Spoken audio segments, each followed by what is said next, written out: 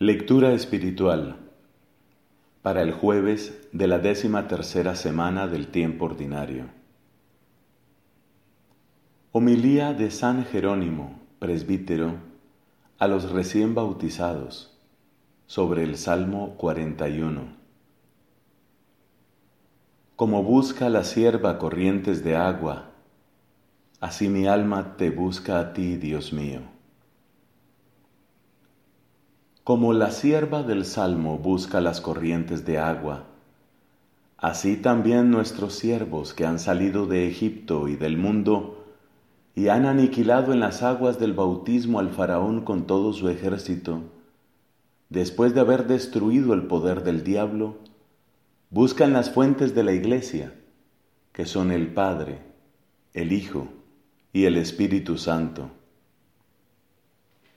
Que el Padre sea fuente, lo hallamos escrito en el libro de Jeremías. Me han abandonado a mí, la fuente de aguas vivas, para excavarse cisternas agrietadas, incapaces de retener el agua. Acerca del Hijo leemos en otro lugar: han abandonado la fuente de la sabiduría. Y del Espíritu Santo: el que beba del agua que yo le dé, se convertirá en él en manantial, cuyas aguas brotan para comunicar vida eterna.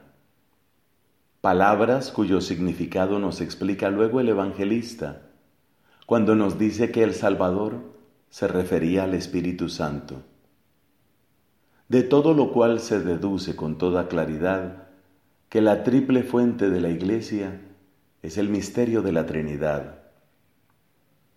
Esta triple fuente es la que busca el alma del creyente, el alma del bautizado, y por eso dice: mi alma tiene sed de Dios, del Dios vivo. No es un tenue deseo el que tiene de ver a Dios, sino que lo desea con un ardor parecido al de la sed. Antes de recibir el bautismo se decían entre sí: ¿cuándo entraré a ver el rostro de Dios? Ahora ya han conseguido lo que deseaban. Han llegado a la presencia de Dios y se han acercado al altar y tienen acceso al misterio de salvación. Admitidos en el cuerpo de Cristo y renacidos en la fuente de vida, dicen confiadamente: pasaré al lugar del tabernáculo admirable, hacia la casa de Dios.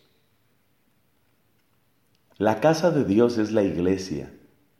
Ella es el tabernáculo admirable, porque en él resuenan los cantos de júbilo y alabanza en el bullicio de la fiesta.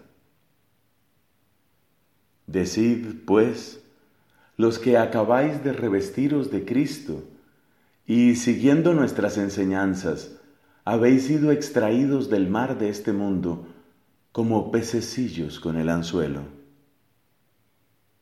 En nosotros ha sido cambiado el orden natural de las cosas. En efecto, los peces al ser extraídos del mar mueren. A nosotros, en cambio, los apóstoles nos sacaron del mar de este mundo para que pasáramos de muerte a vida.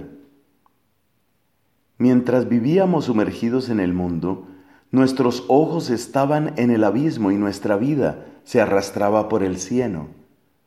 Mas desde el momento en que fuimos arrancados de las olas, hemos comenzado a ver el sol, hemos comenzado a contemplar la luz verdadera, y por esto, llenos de alegría desbordante, le decimos a nuestra alma: espera en Dios que volverás a alabarlo. Salud de mi rostro, Dios mío.